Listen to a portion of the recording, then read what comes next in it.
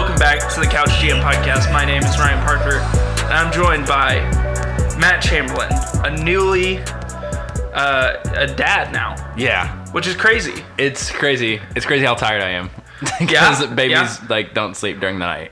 But it's cool. Kids, babies are better than I thought they would be. I underrated them. Underrated. They were too low on the draft board. TJ Warren,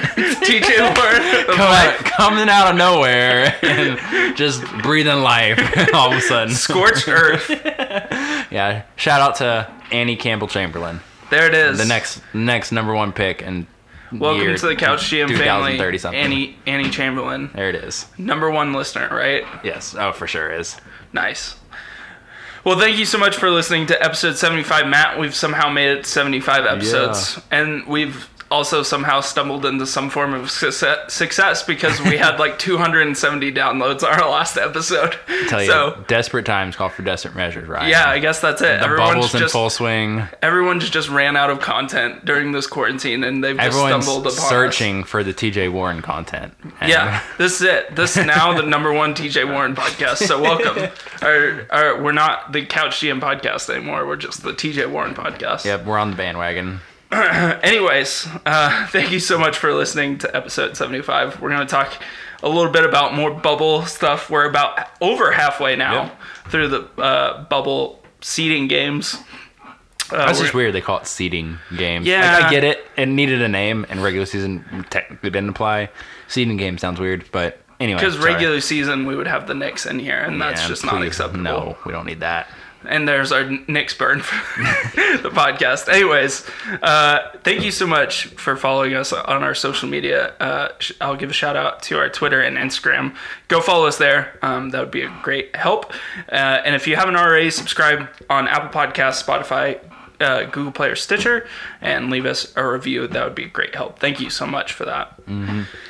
All right, quick recap, y'all, in case you didn't catch the last episode, but it was a good one, obviously. I mean, a bunch of people listening to it. So go listen to it. But one more slight dig at the Knicks. They hired Tom Thibodeau. So we talked about how he signed that 5-year deal that he'll be out of in 2 years, collecting checks. And then we talked about the opening weekend of the bubble. We recorded after the first 2 days of bubble games, what we saw from the different teams, what we liked and didn't like. And a lot of it's still holding true, though. And then we talked about some games to watch. Just real quick, the games we said to tune into. Man, we picked some good ones. But all these games are pretty good games because they're all about playoff teams. So my two were Bucks Rockets and then Celtics Raptors. And that was the game Houston won 120-116 over Milwaukee where they had to come back. Really good game. Just ridiculous. And the Celtics Raptors won. Less good unless if you're a Raptors fan. Very good if you're a Celtics fan because they took them behind the bubble and just gave them the business. Behind the Mickey Mouse shed. Yeah. And just gave them the goofy, right? Oh, yeah. It was incredible. I loved it. I rewatched that game. So Boston won 122 to Toronto's 100. I was pissed they hit a 3 right there at the end to make it look like it was closer than it was because that was like a 35-point game.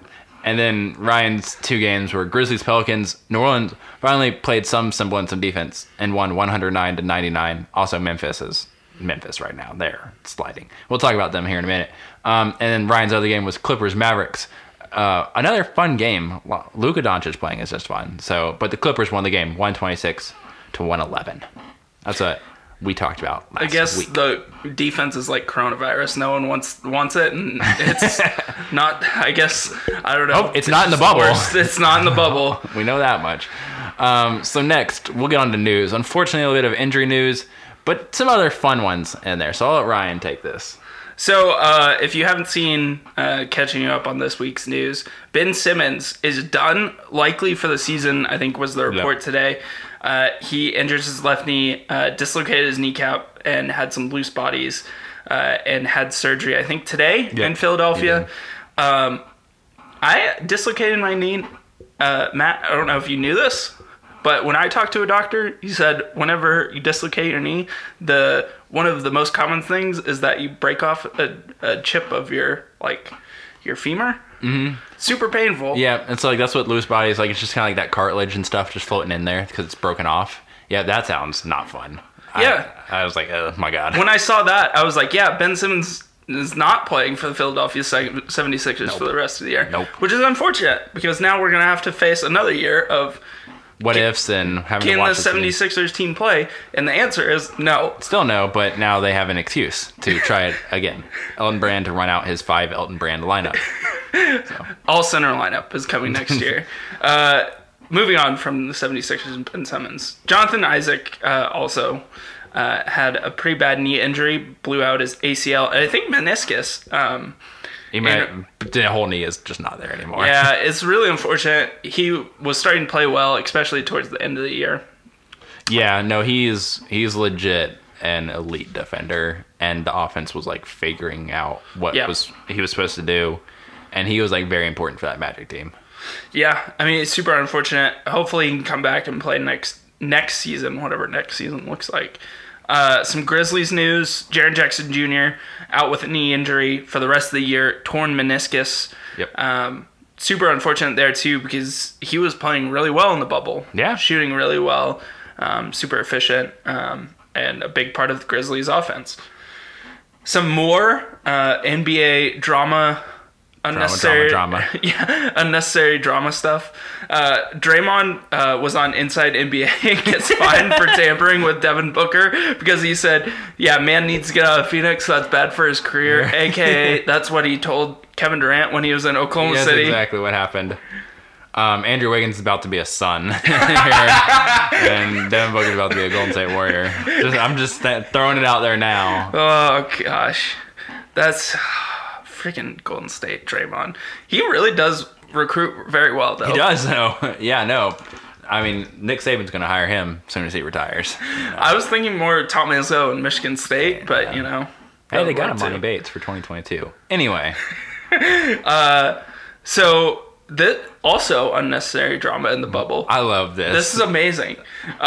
So, if you didn't catch this, Damian Lillard, Patrick Beverley, and Paul George just kind of went at it on social media after the Blazers-Clippers game the other night. Yes. Dame missed some free throws, and then Paul George and Pat Bev kind of gave him the wave on the way out of the court as the Clippers won the game. And then Dame said some things afterwards, like, oh, they respect me. And then they made Bev and PG made some comments on Instagram, and then Dame clapped back, which was incredible. I forgot exactly what he said, but... I don't know. NBA drama is amazing to me. PG said, and you getting sent home this year. And Dame replied back, keep switching teams, running from the grind. You boys is chumps. Oh! And, like, that's not... honestly, I don't know if that's as bad as what he actually said in his post-game interview, where he's like, I've sent him home before. I've sent him home before. I know they just saying it because they expect greatness out of me because they've seen it, and I know how much I hurt them, how much pain I caused them. And I was like, God damn. You're just really going for, like, the emotions and the soul right now. He really went for the throat on that one, and it was pretty incredible. I'm here for it, though. I think if Dame and PG fall, I'm picking Dame. Just straight up. Dame's kicking his butt. Dame's the killer of the group, right? Yes. Like, he's... He'll strangle Pat Bev with his watch and just yelling Dame time. You know? It is Dame time. He's been really good in the bubble. Paul George, he's been fine. Anyways, on to other things. Wizards, Kings, and Pelicans have been officially eliminated from the playoffs. I think the New Orleans Pelicans are the most disappointing team in basketball at this present moment. For sure. Because they should have made the playoffs. Like, full stop. Yeah. No, they had, like, the easiest schedule. They had the most talented team, and they couldn't play defense for 5 seconds. They gave up, like, 130 points to who? It was seriously incredible how many points they gave up. And it didn't matter if they were playing the Kings. It was literally that one game against Memphis. That was the only time they played defense. And part of that, Memphis has been equally as bad. Yeah. They haven't won a game yet in the bubble. So, you know, I'm not going to give the Pelicans too much credit for that either. So the East is decided. West is still figuring out these last couple teams, which, again, we're going to be talking about those last couple teams a decent bit, too. So then the last thing, NCAA's withdrawal deadline for the NBA draft was August 3rd. So a lot of guys had made their decision prior to that day, but Gonzaga got a couple guys back. They're going to be competing for a national championship now. Baylor got back its starting point guard and small forward, so they're competing out. Illinois got back their 2 best players. They have a real shot at winning the Big Ten. Iowa got back National Player of the Year, Luka Garza. They have a real shot at winning the Big Ten. So guys that, if they were drafted, probably second round guys. The one out of all of them I liked the most was from Gonzaga, the wing named Corey Kispert, because he can shoot threes and he's tall. And I like those players because they play in the NBA. But it's just one of those. I get why they came back though. If you think the season might happen and you can win a championship, go get it. Give it a shot. If you're going to be a second round pick this year, you might be a second round pick next year. So, what's more important, the money an extra year early or maybe winning a chip? They said the chip. I'll respect it. Yeah, give it a shot. May not have a season, but I respect the idea. Yeah, I would kind of go with the NBA, but, that's just me. Moving on to our big topic for today. Every team will get a shout out at some point. We'll say that. Yeah, we're going to be pretty thorough in this podcast, so buckle up. We're here for a minute. So we're clearly over halfway at this point through seeding games. Yeah, most teams have played like 5 or 6 out of their 8 games. At the time of this recording, Monday evening. Yeah. Most teams have, finishing up their 5th, 6th game. So we'll just run through some of the interesting points here, some of the interesting storylines to finish out the end of the week and into the playoffs. Which playoffs start, Saturday of this week? Yeah, because I think the last regular season game's like Thursday or Friday. Yeah. So then, they'll start up fairly soon. Because again, like, these things are going into like mid-October. Right. Like, they've borderline got to get them started ASAP because they take a couple months. So, starting soon. I don't know the exact day off the top of my head, but they're starting soon. So we have these teams kind of broken up into some tiers, some groups here. So it's not just quite so random. So first little group here, some teams will get talked about more than others because they deserve it. But bottom of the West of the bubble teams. So Kings, Pelicans. We mentioned they're out. So for most of these teams, what they'll get when we talk about them is a good point and a bad point. What we liked, what we disliked. So first of all, Kings. De'Aaron Fox was really good. I think that was really nice to see because being in Sacramento, there's not always a lot of good moments for De'Aaron Fox, even though he's a really good player. So to have him get some opportunities to get on TV and shine a little was really good for that franchise. I think really good for De'Aaron Fox. Also, Bogdanović was good. He was the second best player consistently on the floor for the Kings every night. Hit a lot of shots. And it's not just that, it's like him and Fox complement each other really well. I think for the Kings, because Bogdanović could be gone. Yeah, they have to make a decision on him this offseason. So this was kind of a make or break thing. So I think seeing him play well, play with Fox, be like, okay, this is the guy we either need to bring back, or at least they may have got a better number in their head. Like, we think this guy is worth X amount of dollars now. The bad, though, was kind of the third of this wing trio they hoped to establish in Buddy Hield. Buddy Hield was not good. Buddy Hield was anything but good. He averaged 12.5 points per game on 36% shooting, 31% from 3. And Buddy Hield's not hitting 3-point shots. He is worthless. It's been a weird season for him, right? Like, he got the big contract. He got the big contract almost a year ago now. Uh-huh.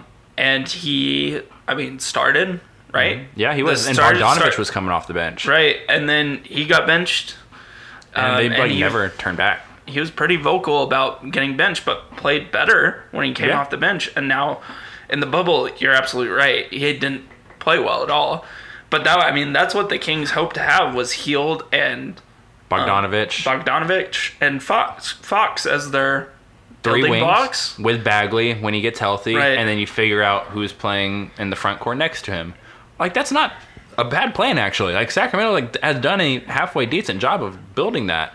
We can criticize decisions that could have been made in place of ones they did, but overall, at the end of the day, that's a pretty decent outcome. It's just you got to put it all together now, and fortunately, Bagley out, Hield sucks, and he's way overpaid now. You can't trade him on that contract right now without attaching an asset. You could probably convince a team that, okay, new coach, new system, like it might get Hey, better. Tibbs. Oh God. And the Kings are going to trade for like 3 of the power forwards. So, yeah, that. Because that's going to be a thing. But yeah, I mean, like, I don't know. I don't know what to do with this team moving forward. I like them before the season to make the playoffs because they had made the correct leaps. Yes. Last season, especially De'Aaron Fox, to be able to make that leap and make the playoffs. Yeah. So I was kind of hoping to see them at least make a push. Something like what the Suns are doing now, but they're not. We'll talk about the Suns here later. But they didn't. And they just, like, even when De'Aaron Fox scored 39 points against the Spurs, they still lost because they couldn't play defense. It never felt like enough. Right. Yeah. So they've got to, figure some stuff out with Harrison Barnes, Bielitsa, Rashawn Holmes, Bogdanovich. Like, who are they bringing back? Who do they want to bring back? But we're going into an unprecedented offseason that who's willing to spend money, who's willing to take on some of these deals. Right. So the Kings, it's like there's hope, but you got to trust the management to sort through it and figure it out. And at this point in time, there's no proof that that's going to happen. Yeah, So, the Kings, playoff streakless that's going to streak, keep being a thing. non-streak keeps up with 14 seasons, which is just a nightmare. At the end of the day, though, I don't really think any of us thought the Kings were going to do much in the bubble. So, like, it's not that surprising at the end of the day. It's just you would have liked to have seen their players at least play a little better. Now, the other team, though, the Pelicans, you were saying it, they were the hope of the NBA. They are the hope of NBA Twitter. And the Knight going to ride in shining armor and save the 8 seed from being just a dumpster fire. And they were a bigger dumpster fire than anyone. So, I mean, that's just it. Like, they were... You look at, like, the projections for who was supposed to be the 8 seed, and the Pelicans, before the bubble and before the season shut down, it was the Pelicans. Coming into the bubble, it was the Pelicans. It was not the Grizzlies. It was not the Spurs. It was not the Suns, but the Pelicans. Let me put it this way. DraftKings, I think good betting website, had, out of the 8 games the Pelicans would play, their betting line for over-under wins was 5.5. And right now they're 2-4. So they're not going to hit They that. can't even hit it. Yeah, there's literally not enough games for them to have the chance of hitting it. Like, they've been that bad. And maybe 5.5 was too high. But still. They had an easy enough schedule to pull that off, though. No, they really could have won 6 games, like, semi-reasonably. Like, it was just, you're going to play like the Clippers once, and that's not going to go well. And you play the Mavericks once, okay, that might not go well. But the others, it's like, they got Sacramento's and Memphis's, and they got the teams they wanted to get that just could never finish because they couldn't play defense. Right. Bottom line, like, defense just wasn't good enough. Drew Holiday can't do everything. Derek Favors was bad. Like Yes, that was yes. a big component of That's this whole very thing. unfortunate. The center play for the Pelicans has been, I don't know, a disaster. I just like the paint defense has just not been there. Even with Jackson Hayes, like, he's fun, but like he doesn't know what he's doing on defense either. He's not the anchor to that defense yet, and he might become that in 3-4 seasons. But I mean, you need kind of like that veteran presence now on the back end to kind of help guide some of these younger guys on the perimeter, and even Zion. I mean, Zion looked lost at times on defense. He looked lost every time on defense. And I mean, like, there's clips out there of him, like, it's James Harden level defense, right? He's not even paying attention to where his guy is on the floor. There were games where Zion wouldn't get a rebound. Which is just insane. Like, that was his thing coming out of college. Like, he was a springy 4 or 5 that can dunk the ball and shoot. Like, that was, like, he was an incredible athlete. But to not even get a rebound, it's like you're not even trying. No, like, it's like, not truly. like Drew Holiday is a Russell Westbrook who's stealing a guard. JJ Redick gets rebounds. Okay, like, what are we doing here? Lonzo he shot poorly, but, like, he still played defense. I'll give him that at least. Yeah. Like, him shooting poorly, that sucks. Lonzo was particularly bad in the bubble. In the 6 games that he's played, shot 26% from the field and 19% from 3, which, I mean, like, his shooting was up this year, so that was encouraging to see from him. But in the bubble, you're right, it's been particularly bad. So that was disastrous. The dark spot is Zion, though. Yeah. And it wasn't just the defense. To me, the biggest thing, and joked about it off air was he looked so out of shape to the point of like you couldn't joke about it. Like What? it I was mean- it was like telling a Holocaust joke. Like you can't do it. Oh, like it's just God. not allowed. Like it's not okay. Like Zion, like he looked huge. Yeah, Like, I he ate- mean, that's the weird thing is like, was he having knee issues? Like, why was there? We talked about it a lot last week. Is like, why is there a minute restriction on a guy who suffered an injury a year ago? You're so scared of that you didn't play him until January of this year. Did he re-injure it? Did he re-aggravate it? Like what's going on? Why is he on a 15-minute per game Right. minute restriction? But like, you know, you can watch a guy like, just like an eye test. Right, I know it's on TV, but you can just watch an eye test. Like the guy like lumber up the court. Like playing the Spurs the other night, Jakob Poeltl was like blazing by him down the court, like Yeah. legitimately. And it's like, what is going on right now? Like Zion, like he looked like he get hurt to walk, Yeah, but it wasn't like a knee injury. It's like just kind of a big guy, and he's like his neck rolls had neck rolls. Like oh God, oh my God. I don't mean to be that insensitive, but God, he looked huge. I was like, there's no way he doesn't weigh 300 pounds.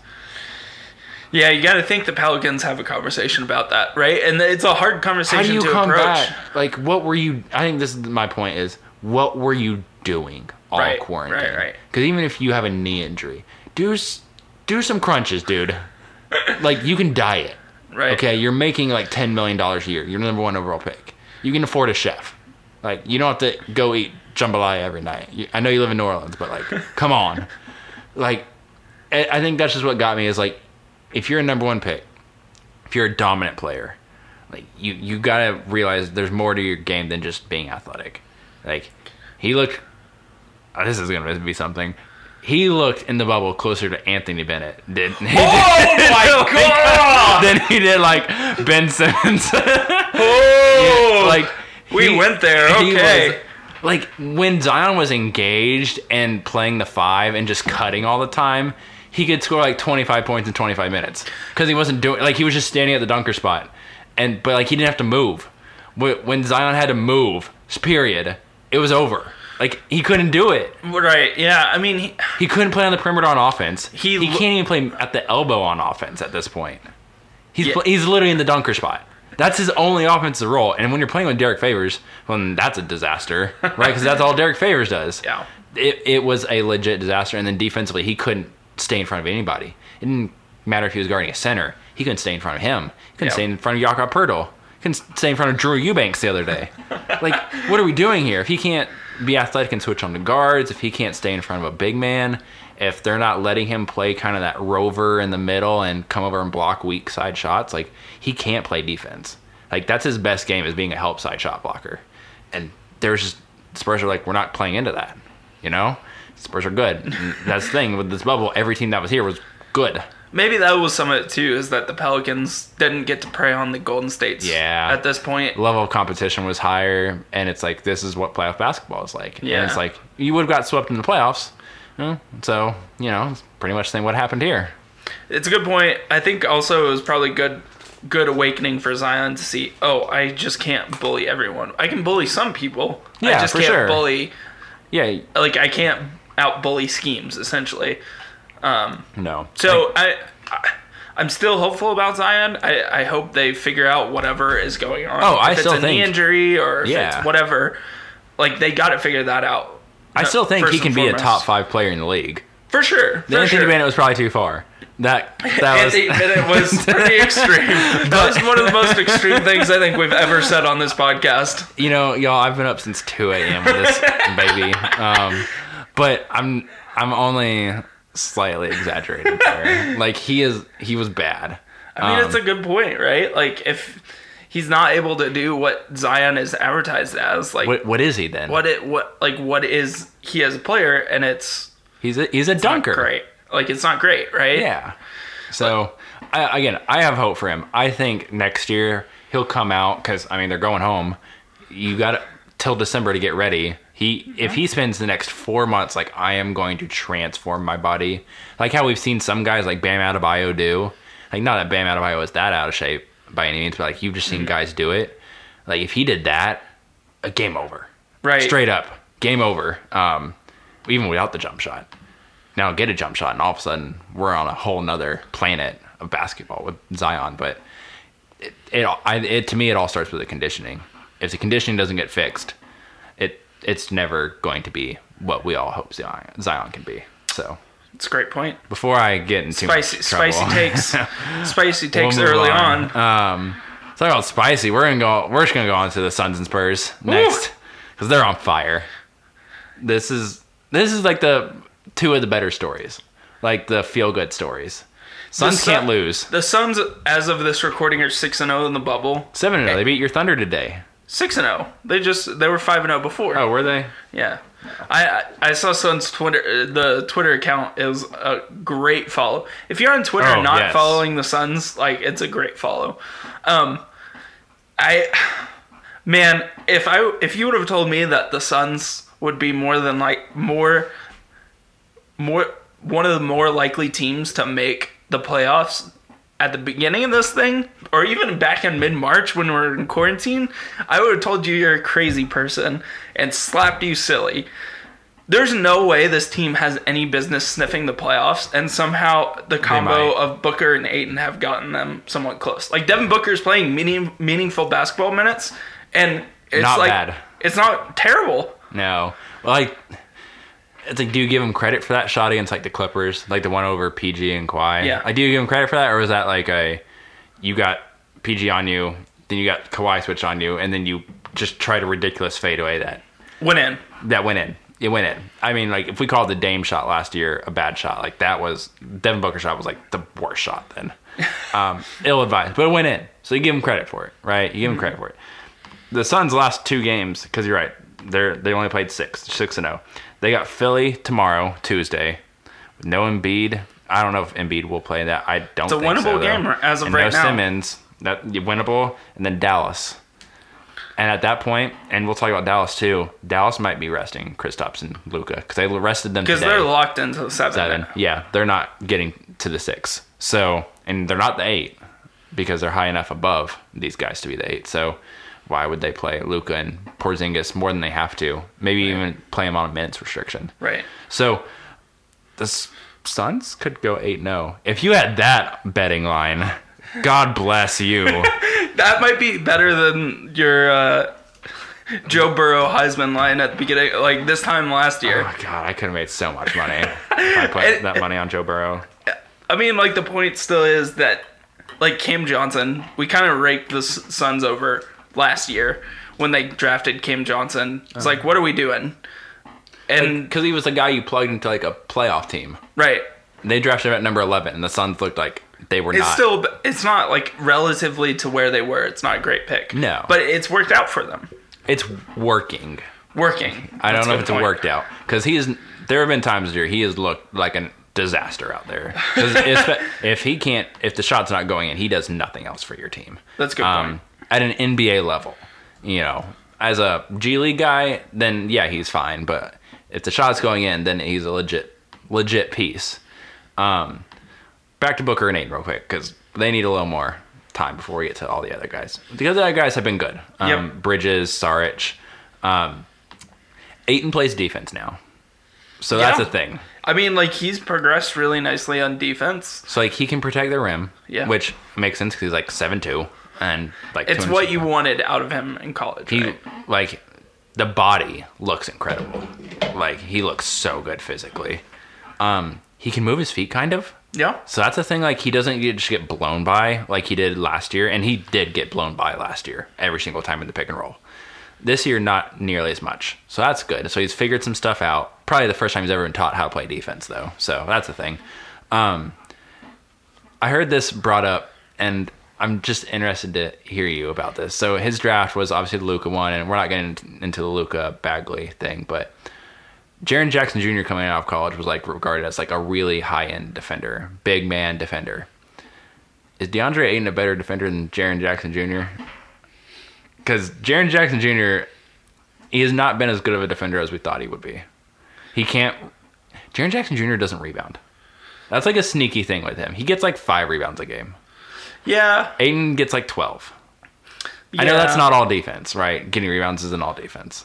But Yeah, I wonder. I mean, I haven't watched Jaren Jackson Jr. that closely when it comes to rebounding, but I wonder if it's kind of the Brook Lopez effect where he boxes guys out and there's just Valanciunas on his team, Dylan doesn't. Brooks. Yeah, doesn't get credit for getting the rebound because he's doing his job correctively or corrective. Yeah. Correct. And it's just like one of those things. I think the box or the stat line can be a little deceiving there. But it's kind of an interesting point. There's not a lot of Suns who rebound the ball that well, Yeah, right? well, that's the thing, because if Like Cam Ricky- Johnson's your 4, Cam Johnson's like... Even Dario Saric, when he's inserted Yeah. in the 4, is not that like high rebound. He's a volume box type out of guy, but not Yeah. a get the rebound guy. Yeah, so maybe Ayton kind of gobbles up just every loose ball that's in the area because no one else is trying to. But just the fact that Ayton can kind of move on the perimeter now, and Yeah, that's a big deal. like, and he does protect the rim better than Jackson does at For this sure. point. As a weak side shot blocker, they're actually somewhat equal, I'd say. But as just a straight up shot blocker, Ayton's better. So if Ayton is as good or better on the perimeter, with at least moving his feet into pick and roll, then all of a sudden it's kind of a discussion. And if you had told me at the beginning of the draft that it was going to be a discussion by year 2, I wouldn't have believed you. Yeah. So I think that goes to Ayton learning how to play defense and like Maybe caring caring about his body, staying in good shape, being able to have that foot speed.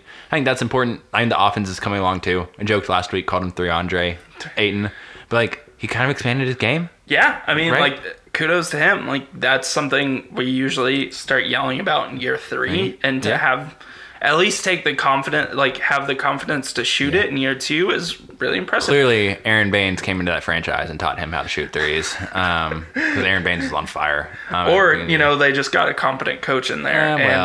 They kept him for more than 6 games. And then Booker, I mean, he made the shot against LA, but he's been really good.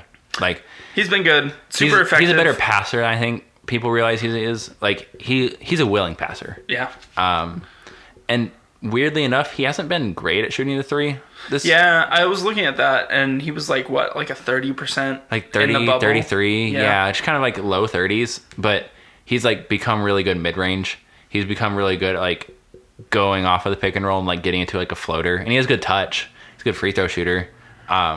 So even though the 3 ball hasn't been falling as much, probably because he's doing so much on the ball, just exerting energy that way, he's found other ways to score and like be effective. So like, that is a compliment to him. It's just it took him so long to get to this point. That team could really use like another creator so he could play off ball a little more and just get a few more catch and shoot opportunities. But that's a long term building thing. They can address at a later point. But for right now, you can see where the Suns are trying to go. They have they have the pieces now, right? Yeah. Like, they have the competent wing players. They have the 2 stars. Like, they have a foundation for this team to move forward. It's not like, okay, Booker plus a whole bunch of vets. Plus guys, and we're not even sure if Booker's a number 1, a 2, a 3, in terms of like hierarchy on a good team. So at least Bridges has been good. Mikal, even if he doesn't score, Mikal's a good player out there every game. He plays well. And then Johnson, again, when he's hitting, he's good. And I'll give him credit. Last few games, he's hit. So Saric has been really good. Saric has been good, which has been a big piece for them. Mm-hmm. Coming off the bench. Yeah. Giving good minutes against second units. Just kind of tearing him up because he's so skilled. Right, yeah. Skilled big man. Really nice compliment to that team. But I think the biggest thing is that Kelly Oubre is still missing from this lineup. He's so out. It's not even the full Suns. Yeah. And he was kind of that secondary creator at times and could get his own shot. Yeah. It's kind of when he comes back because he's got 1 more year on his deal who doesn't start for him. But again, that's something they can figure out. But they also got to figure out they're bringing back Saric. He's a free agent. So that's going to be a tough one because how much you want to pay him if he's not starting. So those are just going to be discussions, but there's at least something to work with if you lose Saric or if Oubre doesn't come back 100% or it takes a while. You still have something, and that's just to build around, and the Suns haven't had that in a bit. So kudos to them for like building a decent team. Not a great team, but a decent team. Like a good 7-man roster. So there's the start of something. Now the Spurs. we're gonna take a few minutes on the Spurs because we, rightfully so, did not give the Spurs a lot of airtime this year because they suck to watch. They were not good. I mean, it looked like the playoff streak was going to come to an end, and it hasn't yet. No, has not yet. It might because again they have to leap I think at this point they have to leap the Suns and the Blazers to get to the play-in. So as of right now, it's Grizzlies still hold it by a half game. Blazers behind by half. Suns game behind. Spurs game behind. But the Suns have more wins because they've played more games. But all those teams have 2 games left. So Memphis has Boston and Milwaukee. God, if those guys are resting, then maybe you have a chance if those guys are resting. But if they're playing, you're done. Portland's got Dallas and Brooklyn. Maybe winnable. Yeah. But still hard. Dallas and Brooklyn, yeah, that's Phoenix winnable. got Philly and Dallas. Winnable. Yeah, I'd say so. Of those so far, that's the best. And the Spurs have Houston and Utah. Tough. Maybe winnable, but tough. So essentially, the Spurs would have to end up going 2-0, and the Suns having to go 1-1. Yep. And the Blazers going 1-1. 1-1. Yeah, that's what it's going to take at this point. Oof, man, that's tough. Phoenix controls their destiny. If Phoenix wins out, I think they're going to get it because I don't know if Portland will win both of those games. Man, if Portland wins both of those games, that's huge. Well, the other piece here is Memphis going to win? Because if they lose games, they fall out of the 8. Yeah, Memphis. I don't think Boston's resting guys at this point. They haven't really shown that. I mean, unless it's Kemba, but even if Kemba doesn't, they're gonna start Marcus Smart. Yeah. Okay, good luck, John Morant. Now you got Marcus Smart on you from minute 1. Right. That's a lot of fun. And then Milwaukee. Even when Milwaukee doesn't play Giannis, they're still a good team. Yeah, they're still good. They lost to the Raptors tonight, but you're still in the game the whole time, and the Raptors played everybody. So Spurs. So let's give them the credit. Let's give them the credit while we can, just in case they don't make it, and they might not. But the fact that they're even in this possibility is a huge kudos to them.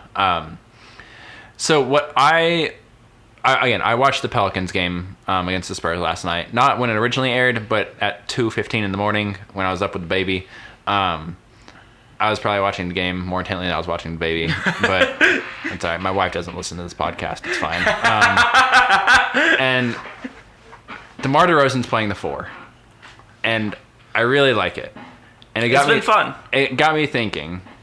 So the Spurs, whether by choice or not, because LaMarcus Aldridge is out, they've embraced what the 76ers should do with their lineup, which is a true point forward and floor spacing. So just real quick, this is where my mind was. And if this doesn't make sense, again, it was 3 in the morning, 4 in the morning. I don't know what time it was. So DeMar DeRozan and Ben Simmons are kind of in that same role. Obviously, Ben Simmons is a better defender and all that, but strong. Yeah. Really heady players now, good passers, but they're bigger. So kind of that point forward. DeJounte Murray, Josh Richardson are these defensive-oriented wing guard types that when they're hitting shots, they're super valuable. If they're not hitting shots, they're still going to play good defense. So they're not a sib out there to have. Derek White and Tobias Harris can kind of just get a bucket. Some games they're going to go for 12, and some games they're going to go for 24, and they're going to act the same thing from minute 1 to minute 48. They're just going to quietly play their games, and you'll look up and be like, oh, wow, you scored a lot. That was cool.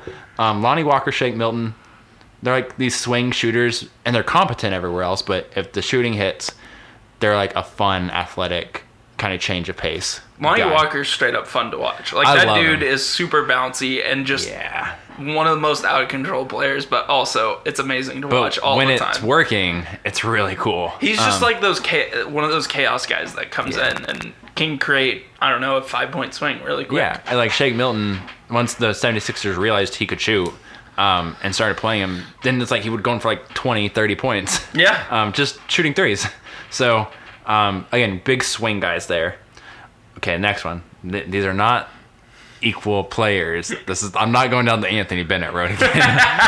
But stylistically, Jakob Poeltl and Joel Embiid, they're big rim protectors who best at dunking the basketball and taking advantage of smaller guys. Obviously, Embiid is better, but the roles are actually similar. Like, Pirtle doesn't really shoot mid-range and threes.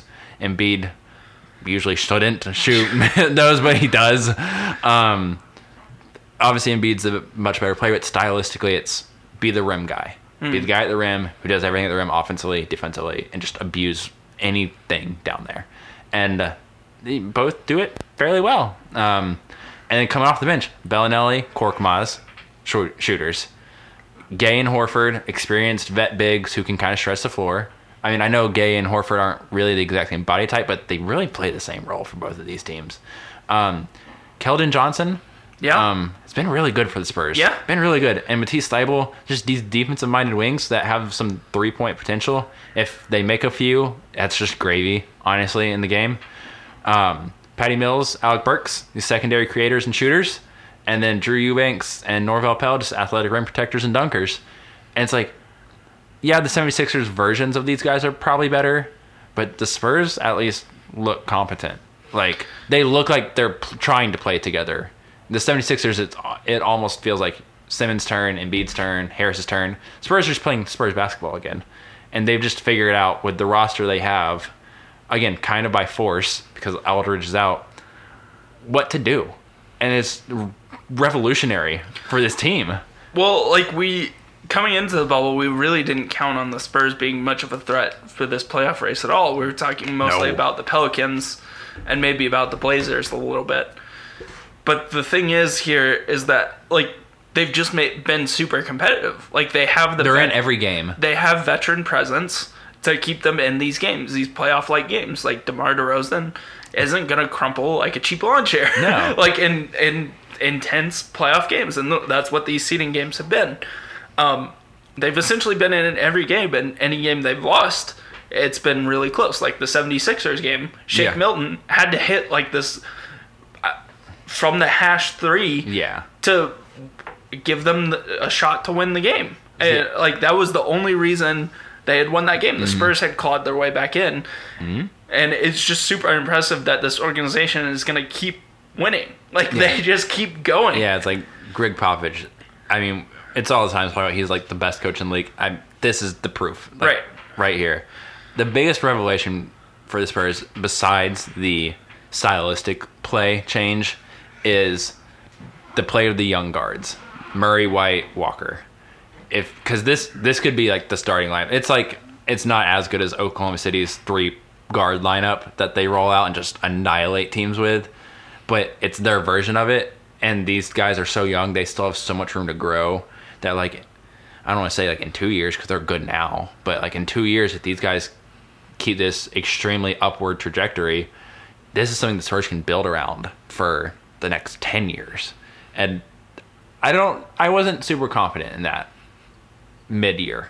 I didn't know if I loved Derek White. I didn't know if I loved DeJounte Murray. And Lonnie Walker was like, just couldn't get on the court for a long time. And it's like, okay, we just need a guy like that out there. And he's learned. He's figured it out. And sometimes that's what you do. You just got to play him and figure it out. And these guys have gelled really nicely. DeRozan's been a good leader. DeRozan's an excellent passer. Yeah. That is not something DeMar DeRozan did when in Toronto. DeMar DeRozan did not pass the ball. Right. He was, he came from the school of Kobe Bryant. And Kobe could pass early in his career. He just chose not to late in his career. But DeMar never passed. Yeah. That was always Kyle Lowry's job. Someone else did it. Now, like, DeMar is averaging, like, 7 assists a game. It's, what? And he's just kind of initiating on the high post, or, like, he'll run a pick and roll, and defense collapses because DeMar DeRozan, like, you have to collapse on him driving to the rim, and he's just finding shooters now. It's just like, yeah, if you don't put Rudy Gay out there as a shooter, you put, Patty Mills, it looks a whole lot better. It's a lot different, right? Mm-hmm. And even if I think Aldridge was playing, like, you could insert him at the 5, and he could extend to shoot that 3 because he had added that to his game this year. Could open it up even more. It's kind of encouraging for the Spurs, even if they don't make the playoffs this year, that they have a really good shot and a foundation of how to play next year. Yeah, there's a roadmap for success here that I could not clearly see. We couldn't see it at any point during the season. It looked pretty bleak. Like, if the season had continued and played out, if COVID never happened, the Spurs, full stop, were not making the playoffs. Oh, no. This was, like, the only chance they had of doing it. They needed, like, some weird circumstances. But that's sometimes what it takes in the NBA. You just need something weird to happen, and, like, you figure something out by accident, and then you run with it. It happened. It's cool. They're, like, fun to watch. And, like, them taking it to New Orleans last night, like, again, disappointed in the New Orleans part of it, but, like, the Spurs just took it to them. Yeah. Just time after time after time. There was nothing. Zion couldn't finish anything over Pirtle all game. And it was incredible that they didn't have an answer. And part of that's New Orleans. Part of that's the Spurs, though. Just For sure. Who do you guard? Who do you come off of? You can't. Because just good shooting all around. That's the modern NBA now. We'll move on. There you go, Spurs. There you go. Shout out Kyle. Portland, Memphis. They're playing basketball, Ryan. I think. Who do you want to talk about first? Let's go Blazers, because I feel better about them making the playoffs at this point than Memphis. So the Blazers have been surprisingly, like, okay. Like, better all year, better in the bubble than they have been all year. They look like more they're like healthy. More like a playoff team, right? Like, with Nurkic back, we mentioned that last year. The biggest revelation of this bubble has been Gary Trent. Incredible. The dude has been shooting like 60% from three. And I don't know. We're speechless. That's what like, it is. It's like this dude's going like 6 from 6 from the field. It doesn't matter if he's guarded. It doesn't matter if he's wide open. Why is he still wide open at this point? Someone figure this out, okay? Dude's taking deep threes too. Yeah, It's not like he's hitting 3 of 3 from corner threes. They're above the break threes, and they're like a couple feet off the line. And so him confidently shooting now, because I mean he was always a shooter, but him confidently shooting now and him playing defense, like he's like guarding guys, like he's picking them up at like half court. Yeah, and legit like guarding guys. It's like, where does this come from? I know I tweeted out from our Twitter account, was like, he was just shit talking Paul George. Excuse the language, but just in his face. And Paul George is like doing like with his hand a little talking motion, and then Gary Trent comes down and hits a 3. It's like, that's what I'm talking about, Gary Trent Jr. Like, do that, you know. And if he can do that, he may never start for this team, if Carmelo comes back especially. But if he's a bench player who is he's not Lou Will, but semi-Lou Will, consistent bench score. Portland's needed that for years and hasn't had it. Well, the interesting thing, like even looking forward, like this team doesn't have Trevor Ariza right now. No. So, like looking forward, like they have more wing depth. That's something we've been yelling about for all year. For Portland is like, you need wing depth. Yeah. And I don't think Melo is the long-term solution. I mean, like certainly not a long-term solution. He's got maybe 2 more years in him, I'd say. Yeah. I mean, like the shooting, 3-point shooting has been better in the bubble. Catch and shoot, like it's been good. He hasn't had to dribble 15 times in the post and then hit a turnaround jumper to create his own shot. So that's been super nice. But like, honestly, like, if he comes back, that's a huge win for Portland, but you still have to fill that wing spot at some point. He just can't play 30 minutes a game. Right. Like, and you just got to account for that. Even, like, 50, whatever he's scoring in the bubble is, like, 15 points a game. Like, that's kind of extending for him, I feel like, at this point in his career. Yeah. I feel like you'd need more from Anthony Simons at this point. Yeah, he hasn't played a ton. He hasn't been good. Yeah, and when he's been out there, and there's a reason he's not playing a ton. He hasn't been good. I mean, like, also having Collins and Nurkic back, but, like, CJ has kind of hit another level. Like, that's something that hasn't been talked about a ton with Portland. Like, he was hitting step-back threes. Like, his mid-range game was what carried CJ a lot of the time, but him extending his game is just incredible. And we've always seen it, like, the three-point part in flashes. Yeah. But this year, like during the regular season, it wasn't there. And in the bubble, it has been. It's like, credit to him. Like, it's hitting. And he's probably always had it. You know, it's just when you're 50 games into a year and you're dragging, like, that shot's not going to get better. It's going to keep getting worse, if anything. And so, like, this game in the break, let him rest, figured it out. And him and Dame, I mean, they're going for 30 a night each at this point. Like, this is ridiculous what those guys are doing, and there's no stopping them. No. Either. It doesn't matter if they're playing LA or anyone else. There's not two guys out there for any team that can stop them. If they're playing with that much confidence, then they can make up for the deficiencies of the lack of depth that this team has. Having to play like Wenyen Gabriel like 20 minutes the other night. Like, Mario Hezonja was like somewhat good, but again, you had to overplay him. He's so limited in and his eventually game. You play him enough and he's going to look bad. Right. So right. It's just like the fact that they're even making up for that for them to be in the game is pretty remarkable. And you're right. Hopefully they can just put a good enough team together at some point next year, like 10 guys. We get 10 competent guys. And they haven't had that in, 5 years? Yeah, I mean, their run last year as the Western Conference Finals was kind of a miracle because, they kind of outplayed what their roster was. They got on the good side of the bracket. They got on a good, Dame got hot, CJ got hot, and then it kind of puttered out in Western Conference Finals. I think my biggest point about the Blazers, if they get the 8, I think they match up really well with the Lakers. Who's guarding Dame and CJ? The question is, okay, so you have Nurkic and Collins. That kind of matches up well with AD and center. And, yeah. As best you can, as size-wise. Yeah. You're going to... I don't know if you're going to neutralize AD. He hasn't played really... We'll talk about the Lakers here in a second. LeBron is unguardable. You can't guard him. So, you don't have anybody... Throw Melo on him and see if he can play the sympathy card. He's like, you're my friend. Yeah, let me do this cool, turnaround. But then on the other side of it, from, the Lakers' perspective, there's no one who can guard Dame or CJ for that long. Who's Dion guarding? You know? Is Danny Green going to be able to keep up with Dame for 40-plus minutes? And I don't think so. No. Whatever LeBron puts out, you feel like Dame and CJ can kind of neutralize that. Yeah. That's, I guess, my biggest takeaway from Portland so far. Even Gary Trent Jr. might be a huge positive for them outside, the X factor in that series. Yeah. Not saying that Portland can win; they could probably push it to 5 or 6 if they get lucky. I think 6 if they're playing really well. Yeah, but and then Grizz. So losing Triple J was bad. That was really not good. That's brutal for this team. Yeah, there's just he's legitimately statistically the best stretch big man for his age in the history of the NBA. He's so good. He can hit shots from everywhere. It doesn't look pretty, but it's the gone in. The shot put, but there's no replacing him. I like Brandon Clark, but he's not taking 6 threes a game. He feels more like Jaren Jackson feels like a solid 5. And he feels like a playmaking 4, Brandon Clark. That, they're a nice combo right. together, but they're not replacing each other. Right, exactly. So that's where that struggle has come into. Part of this is also going to get down to Ja has been good, but not great in the bubble.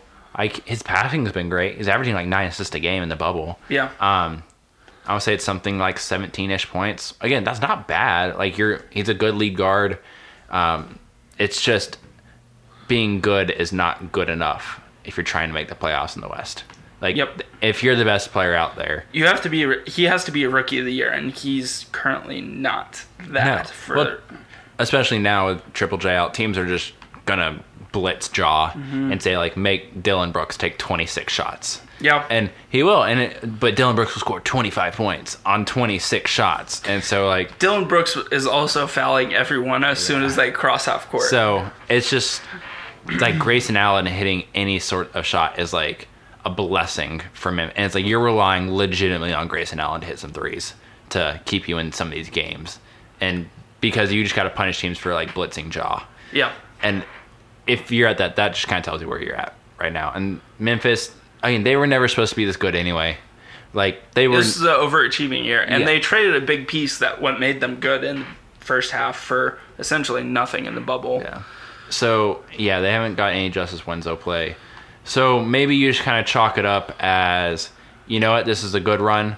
We thought we were going to 15 games. We ended up winning 32 plus, and so we'll live with it. We'll learn from it. And again, this is all the young core building forward. This is not about playing the Lakers and getting swept. Yeah.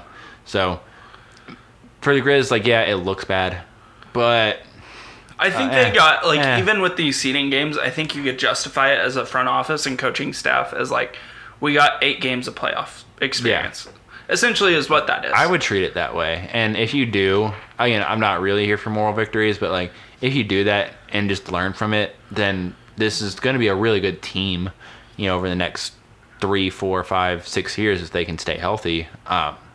It's just right now, they were never competing. They were there. They were along for the ride. Yep. And it's time to get off the ride.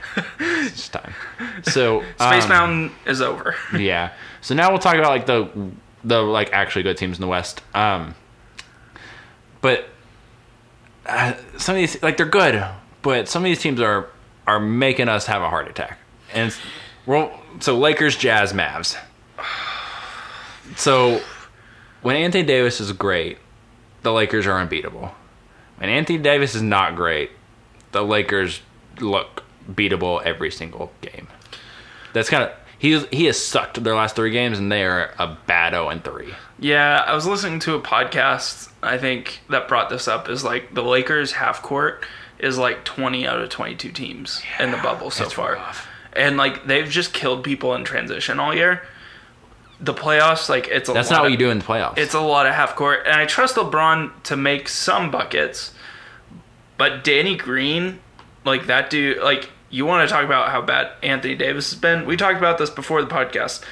Certified shooter is hitting 20% from 3 since bubble games. Yeah, that's if he's not shooting out there. I mean, his defense is good, but it's not as great as it used to be. I don't think he would lock up. I'm not talking about first round matchups. That's whatever. Second round matchups when you gotta play Houston. Yeah. Who's Danny Green guarding even? I don't feel good about him guarding Russ or James. I don't know if I feel good about him guarding Daniel House at this point. Okay, so Daniel House is scorching earth. He's balling. That's kind of where I'm at though, right? Is Alex Caruso your best wing guard defender? Okay, all right. Time out with this. Every Lakers broadcast I've watched, the announcers Frank Vogel says that Alex Caruso is an elite defender. Where is this coming from? He is a great scrappy white guy who's kind of pesky and will get a couple steals and get in the way, and he'll take 2 charges. And if you call that a good defender, then yeah, he's a great defender.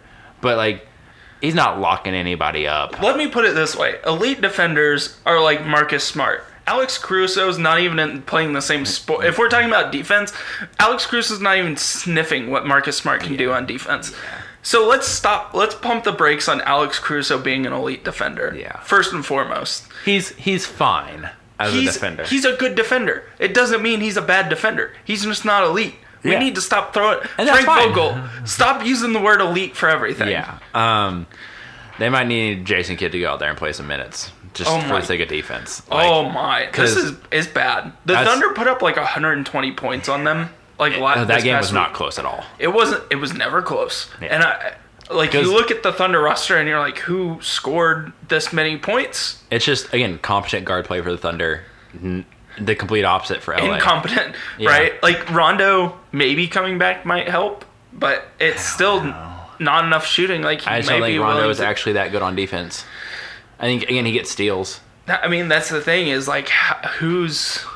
I don't... a steal and a half a game leads to, 2 transition buckets. That's 4 points.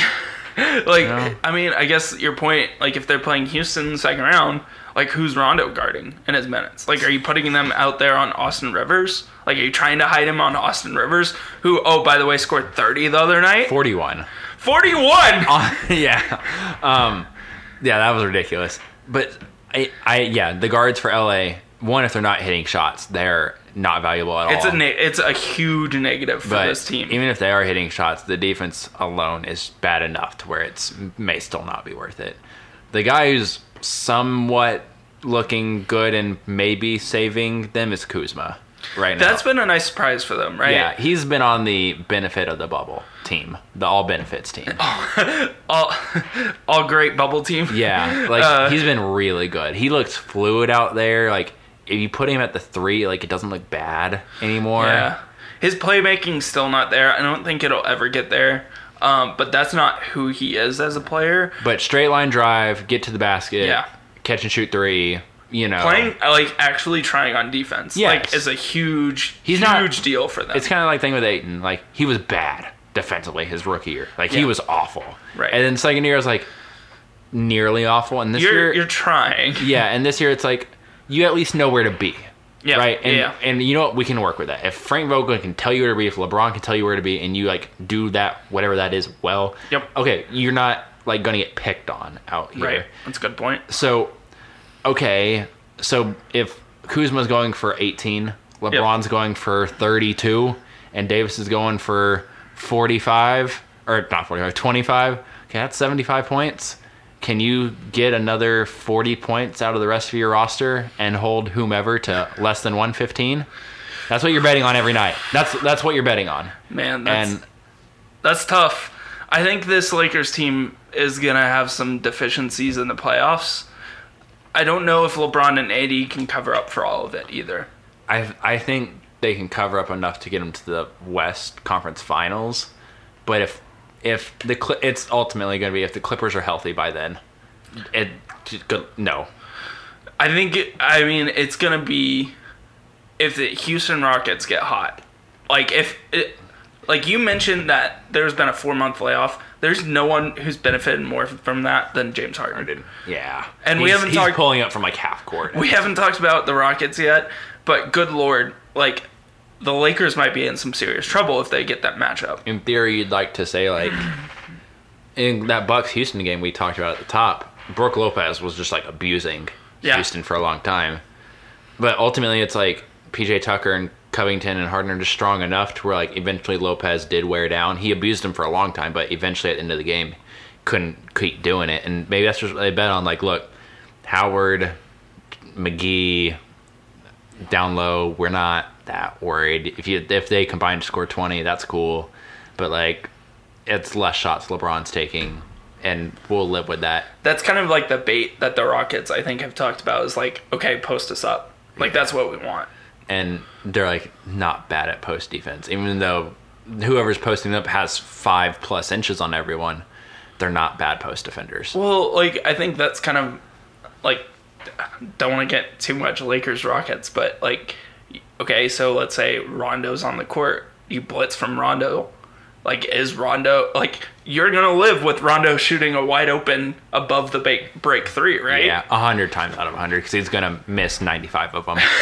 So, like, okay, he might get hot and hit 3 of them in a half. Doubt it. But, Okay, yeah. cool. Like, James Harden's going to have 40 by halftime because you have to guard him with one of Danny Green, Alex Cruz, or Rajon Rondo. And that's just, it's not happening. Yeah. Like, it's just not. So, that's the thing. The Lakers, we talked about it all year.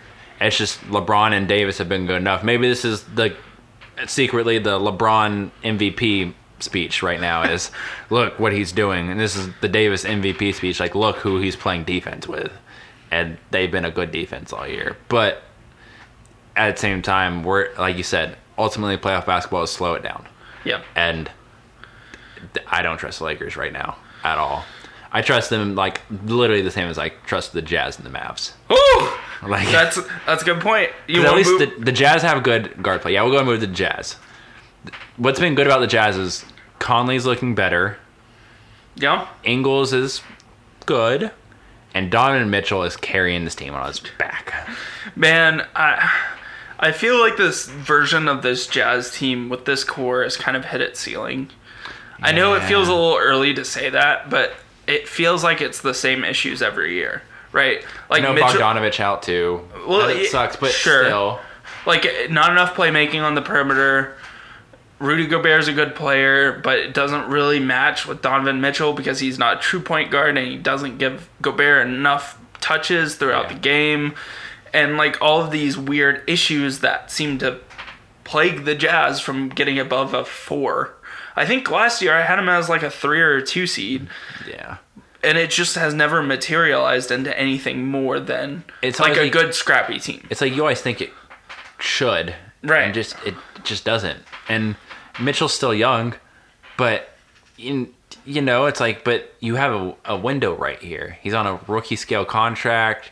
You got some other guys in there on like Ingles is an affordable deal, and they've just never taken advantage of that. And this is hard to watch because Mitchell's trying his best.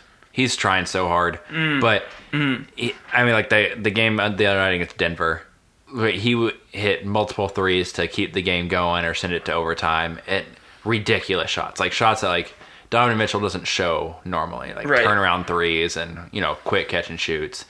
And it's like, man, if you did have that other legit playmaker where Mitchell could play off the ball sometimes and do some of those things, just think of what his dribble drive game would be if teams like oh, he's a catch and shoot three, or like shooting off of screens three, like he can do that. Like imagine if teams had to like close out hard on him on the perimeter. Right now, like they give him a decent closeout, but if they had to close out, like run him off the line, he's like, great, now I have a clear takeoff lane to go dunk it all over your center.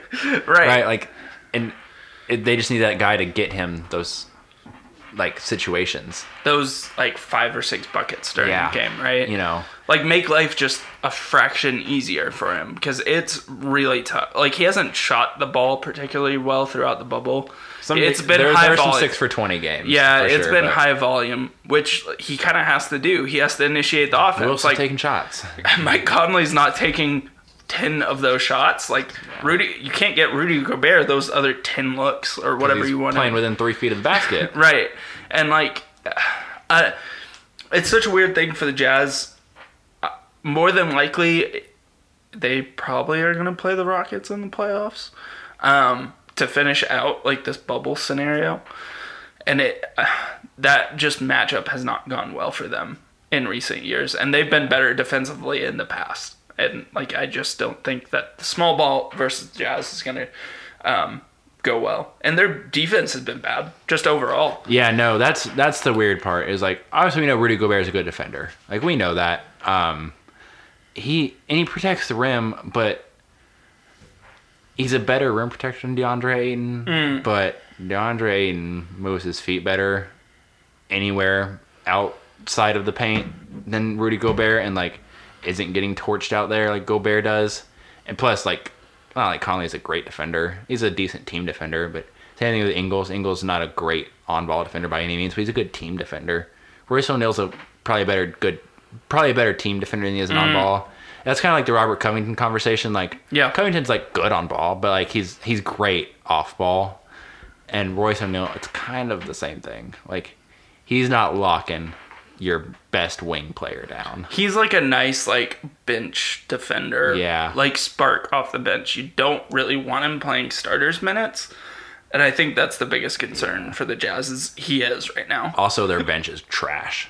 It's bad. Jordan Clarkson got hot for one game, and then every game since he's jacked. They even lost that game. Yeah. Like they lost that today, right? Like what did you text me today that they were scored 100 at the end of 3 and they ended up with like 114 or something like that? Like Dallas came back or whatever. Whoever they played today, I don't remember. I think it was Dallas. So it's just I really want good things for the Jazz, because I think they've tried to build their team the right way. Yeah, it's drafted well. Yeah, you made like the good trade in Conley. I would say like that was a reasonable move.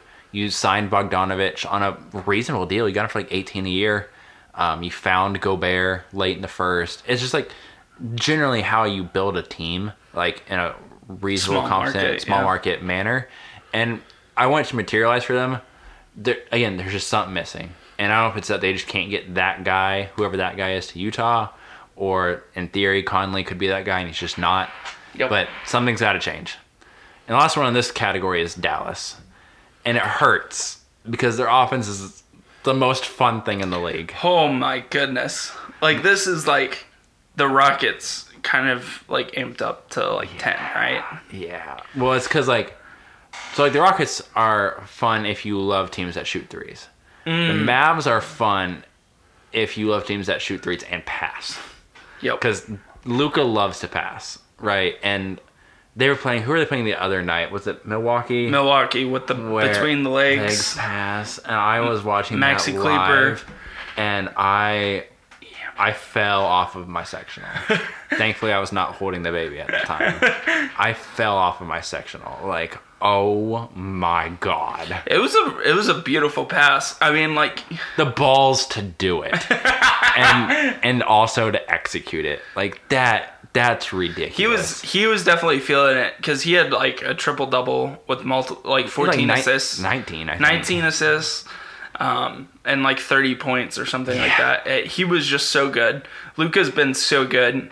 The thing is with them, like defense, like that's going to be the thing that holds them back, right? Yeah. Like their offense is so elite. Like I think the best that defense and clutch offense, which is so random. Just finding those like buckets late in games is going to be tough. Yeah. I was thinking if the defense was a little better so they didn't have to be in so many crunch time minutes, I think that'd be awesome. That's the thing is like you got to find that balance. They also need, it feels like this version of this team is missing a wing defender. Yeah. Dorian Finney-Smith is like good, but he's not great at it. And also, even if he was good enough, it's not enough. Yeah. Like you can't put him out there with Luka, Hardaway Jr., and Even Curry and think like Dorian Finney-Smith is going to cover all those guys. He's just not. Even with Porzingis out there, Porzingis is a good defender. Yep. That's not enough. Like they borderline, like they sometimes need like DeLon Wright out there, and it's like you're putting DeLon Wright in instead of Seth Curry. That's fine, but you're losing a lot of shooting by doing that. Yep. And so Luka better be on. That's ultimately it. Then if you're going to take him out, put in more defense, Luka better be hitting threes. Yep. And some days he is. He's just stroking. And some days it's like, yikes, that shot looks really stop. bad. You like get to the rim. Yeah. Like that's what you need to do at this point. And sometimes he doesn't always have the discernment to realize that until it's like 5 shots later. Okay, I don't need to take my fourth step back three here. Exactly. So, Doncic and Porzingis for the Mavs moving forward. So they sat out against Utah. Still won the game somehow, which is stupid. It's more of an indictment on Utah than... Yeah. But, okay, so they sat out on Monday. They didn't say it's because of rest. They said it was injury recovery. Luka for that sprained ankle he had 5 months ago. And Kristaps for that ACL injury 2 years ago against the Knicks. I don't know how that flew with Adam Silver, but whatever. So they play the Blazers and Suns in their last 2 games. So, question is, should they just rest those guys for those last 2? Yes. I think. If you're locked into the 7, which they are. Yeah. Like, why?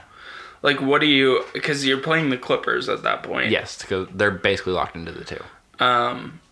Like, what's the point? Like, you want to keep those guys fresh? That's what I would think, because, again, they've had to play so many minutes. They've had so many close games. Those guys have had to play a lot of minutes. They've had overtime games. Yeah. Played a lot of minutes.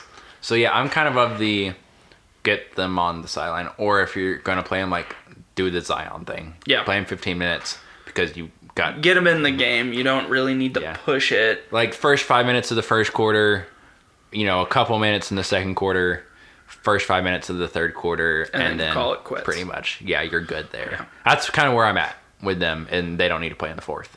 So, I think that would help preserve the Mavs. It gets those other guys some minutes, maybe some confidence moving forward. Lets Tim Hardaway Jr. get up his shots. And you move on from there and just say, like, we're just gearing up for the Clippers. Because the Clippers are doing the same thing. They're resting Paul George and Kawhi, basically alternating nights with them. So you got to be ready for it. If you want to have a shot, which I don't think they have much of a shot, but if Dallas gets hot, you can take the Clippers 7. Yeah, I mean, like, that's the thing. If the clutch shooting comes in late, like, Luka can carry you to 2 wins. Yeah, and then you just get enough from Kristaps for 1. Also, that's 3 wins. Yeah. You just need one more ridiculous shooting game, which they can score 150 points. Yeah. In a game, just because they hit like 25 threes. That's totally in the ball house for them. So I'm excited for the Mavs, but I'm also worried for the Mavs because it's the way of playing of relying on the jump shot. It's you live with it and you die with it, and there's no middle. Like we can find a way. No, it's either it's going in or it's not, and you're screwed if it doesn't. So I love it. I love the ballsiness of it. It feels very un-Rick Carlisle-y. Yeah, I was gonna say this team feels very opposite of what a Rick Carlisle team would want to be, but is what it is. It is what it is. So, all right. So, because we've been going for a long time, and I have a baby at home, we got one last category. We'll come back to the East a different day. So, the successes of the West. So, Clippers, Nuggets, Rockets, and your Thunder. Ayo! Pleasantly surprised to see them on this category. So, teams that they're playing well in the bubble, and like they're kind of rolling going into the playoffs. And I would really hate to play any of these 4 teams in the playoffs. And some of them are going to play each other. Yep. So teams like the Lakers might luck out a little bit, but there's a good chance you got to play one of these teams at some point, and it's going to suck. You might win, but it's going to suck. So we'll start with the most obvious, Clippers. Again, they've been without Lou. They've been without Trez, but Montrez came back today. He's on campus. Not playing it, but he's on campus. That's good. And they've been, like I said, they've been often alternating the rest of Kawhi and PG. Since the Suns game, it's really been one or the other's playing. And again, they don't need to play. They don't need to play. Get them healthy, get them there, get them a little confidence, and go. It's like the fact that they've like found some bench pieces that are nice is important. Marcus Morris is starting to find his rhythm. That's nice. That's really all they're playing for right now. Yeah, I think that's it. It's just like, who can we trust? Who can Doc pull? Like, is Landry Shamet gonna be a 10-minute game guy or closer to 20 in the playoffs? Like, JaMychal Green's been really good. And it's like, okay, if JaMychal Green's, your 4th big, that's fine. Like, in the playoffs, especially if he's playing like this, if Montrez isn't quite ready coming out of the gates, you all of a sudden maybe feel a little more confident than you did at the beginning of the bubble of like, crap, who's playing for Trez? Yeah. So, I think that's been a part. Also, when Kawhi and PG have played, they're almost always looking like the best player on the court from either squad, whoever's out there. Man, it's crazy. We talked about how PG needs more touches, like always. Forever he needs more touches. But Kawhi, it just like, that dude, every time you watch him, you're like, oh yeah, this, like the 2-time finals MVP, just like defensive player of the year type of guy. Yeah. And like, if the Clippers win a championship this year, that's what it's going to come down to, right? Like, Kawhi just being the best version of himself. It's like they're down 10 and Doc's like, Kawhi, I need you to go score 11 straight points. And it's like, all right, cool. And then he goes and does it. like I think that flurry, I always think, what I think of like peak Kawhi is like the Raptors coming out of third quarter in Golden State and him just putting on a flurry of buckets in the third quarter and being like, I got this. Yeah. Like a couple threes, like a couple dunks, like defensive stops, and just like, this is my game. Like, I'm just the best player on the court. He has that ability. Like Paul George, sometimes I it's like, dude, to go get the ball. Yeah. They're not just going to pass it to you, but Paul George, it's a step below Kawhi and with the mentality, but like the ability is there. So like having that, it makes me feel like the Clippers, I know their record is behind the Lakers, but they're the team right now. Like, they don't care. Like, this bubble is the biggest benefit to them because they don't have to play at Staples in Staples with the Lakers crowd, right? For 7 games. For 7 games. Many games. Right, exactly. Like, it's just like pure basketball. Yep. Like, who is the best basketball team? It's not like home court advantage or anything like that. And once you get past the top 2 guys for both of those teams, those rosters look so different. It's crazy. It could not be more opposite in terms of competence versus not. So we talked about the Clippers a lot this year, so I don't really feel the need to talk too much more about them, but need to get them. They're good.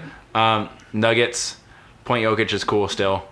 It was like funny at first listing him as point guard, and now it's like, oh yeah, this is actually just your offense. So let's just call him the point guard. It's Jamal Murray's coming back. Finally came back from injury, which was a big thing for them. They won the other night with him inserted in the starting lineup. I mean, this Denver team, I really don't have a good, like, I don't know what this team is yet still. And like, we're almost, we know Millsap's good and competent. We know Jeremy Grant's good and competent. Jamal Murray's a spark plug. Jokic is an MVP candidate. It's like, they're missing something. Yeah. And the something has emerged. Michael Porter Jr. Yeah. Wow. The all coronavirus team, or the all coronavirus is a scam. This is population control. Yes.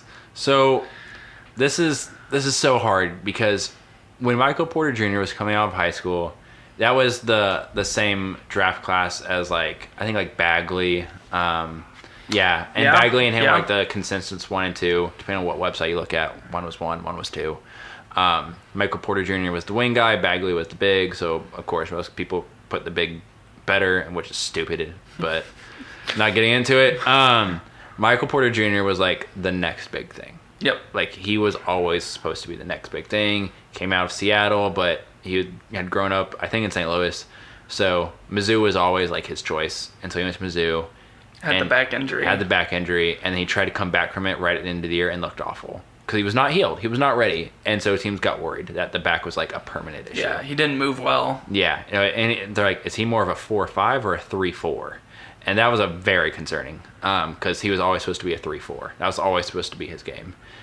So he fell to 14 in that draft, and Denver scooped him up because I think that was they had just missed the playoffs. That was the Timberwolves. Yep. Yeah. And so it fell into their lap. And they well, we don't need you to be good tomorrow.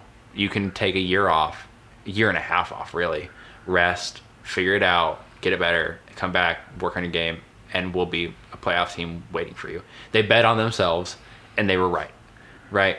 And now Michael Porter Jr. is playing what he's always done. If anything, he's not even showing his on-ball creation right now. Yeah, he's playing off ball most of the time. Yeah, he Michael Porter Jr. at 6'10" can legit run pick and roll and break you down off the dribble. Well, that was he was billed as was this Kevin Durant type. Yeah. That was kind of him. And that's thrown around a lot. And it's unfortunate because it just wrecks kids when they don't ever become it. Right. Any tall, skinny dude with a handle is oh, you're kind of like Kevin Durant. And it's nah, let's pump the brakes on that one. But of all the kids that actually you know what, if you're going to be right, this is going to be the one that's right. It was Michael Porter Jr.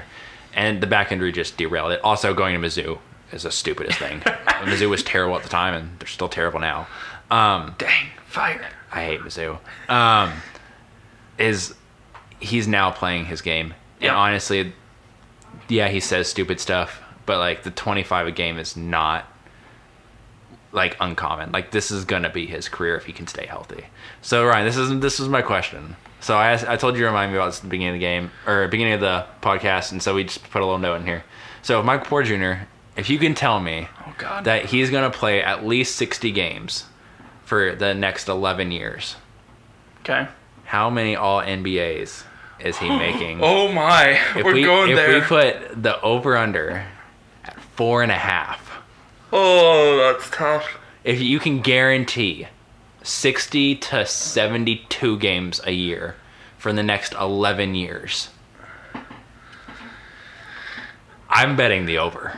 You're betting the over? I'm betting the over. I think I would have bet the over if you put it. Oh, God. All NBA at forward? Oof. You have first, second, third team. So there's 6 of them. There's 6 spots. Over the next 11 years. 4.5. So you'd have to hit 5. You got to hit 5. I'm going to take the under. I'm going to be real honest. I don't... Because it's Giannis. Giannis is going to be there for the next 11 years because he's only 24. Right. Giannis, Anthony Davis potentially if he continues playing forward. Yeah. Luka, I guess, depending if you classify him as guard forward. He's classifying as a guard right now. Yeah. I think that's going to stick. But, maybe Tatum, he could be classified as either forward, probably. Or guard, but mostly forward, most likely. Bradley Beal for some of that, maybe. Might be. Yeah. And Paul George Kawhi for some of that. Yeah. It gets hard real fast. But Booker maybe for some of that if he's starting to develop. If he plays more of a 3, but don't get me wrong. This is a really lofty expectation. That's a lot. On this kid. All NBA. So I thought you were gonna throw All-Star at me, and no one has made the All-Star team from the 14th pick in a long time. All-Stars, I think he'll make 6 or 7. Wow, you're high on Michael Porter Jr. This is him staying healthy. Sure. I'm putting in that contingency. So you're saying if the Nuggets' future isn't Jokic, it's Michael Porter Jr. saying plus Jokic. Jokic, I mean, Jokic is going to make a ton of all NBA teams though too. Yeah, that's a good point. He's going to make 5 or 6 playing center. Like Right. it doesn't first, second, third. He's going to make them. Yeah. Embiid and him, maybe Davis. You know, it's that type of stuff. Ayton, if he gets there, which he might, get some third team ones maybe. But like, I don't know why can't Jokic and Porter be one of the from the 3 teams all NBA guys? Could the Nuggets have 2 of the top 15 players in the league for the next 10 years? Man, you are speaking to a lot of Nuggets fan right now. Like our whole podcast is gonna be flooded with like Nuggets fans subscribing. Apparently, TJ Warren and the Denver Nuggets are a new podcast. Man, that's interesting. That's an interesting betting line. I'm stretching myself to think of a forward who, like, if he hits his ceiling, like you're saying, like I can't think of one. I can't think of one. Like Michael off the top Porter, of my like, head. He's played in like half a season. Yeah. But this is what he looked like coming out of high school. And this is why everyone was like, this is the This is the next This guy. is the next LeBron, KD, whatever you want to say. This is the next guy. And it's like he's finally getting to play. And he doesn't even fully know what he's doing out there. But playing with Jokic is really valuable to him because Michael Porter Jr. is like, I'm 6'10", playing small forward. So if you're going to put Tim Hardaway Jr. on me, I'm just going to stand in front of the rim and Jokic is going to pass me the ball. I'm just going to put my arm up and put it in the rim. Like he's going to get 6 easy points a game from Jokic. He's going to hit 2 threes a game, right? So there's 12 points a game. He's going to get 4 layups or 4 points off of transition or just random layups. And then he's going to get another 8 points off of getting his own shot. All of a sudden he's at 24 points a game doing nothing. Like, and all stuff that's like he's doing it right now. Think about 5 years from now. It's one of those, like, if you can project, then this doesn't sound as crazy as it probably does. I mean, like, the Nuggets' future, it's kind of crazy. Like, that would be the Nuggets' next level, right? It is. If he you can definitively say you have a point guard, a wing, and a center. Yes. Like, a all-star level point guard, wing, and center. Because Jamal Murray is never going to be more than a few-time all-star. Right. Like, to me, it's like 3 is his ceiling at the All-Star game. Like, that's all. And that's fine. That's a good player still. I don't know if it's a max player, what he's paying, but, you know, it's a good player. And wings are just so immensely valuable, and he can do so much. Like, the fact that the 3 has translated for Michael Porter Jr. is what is making this, to me, like a somewhat real conversation. It's not just mid-range. It's not just using his height in a clunky way. He's a really fluid athlete, and he can catch and shoot 3. He can off the dribble 3. He can do it with a hand in his face because he's so much bigger than everyone else. Like, the wingspan is huge. He looks giant out there, and yet fluid running down the court.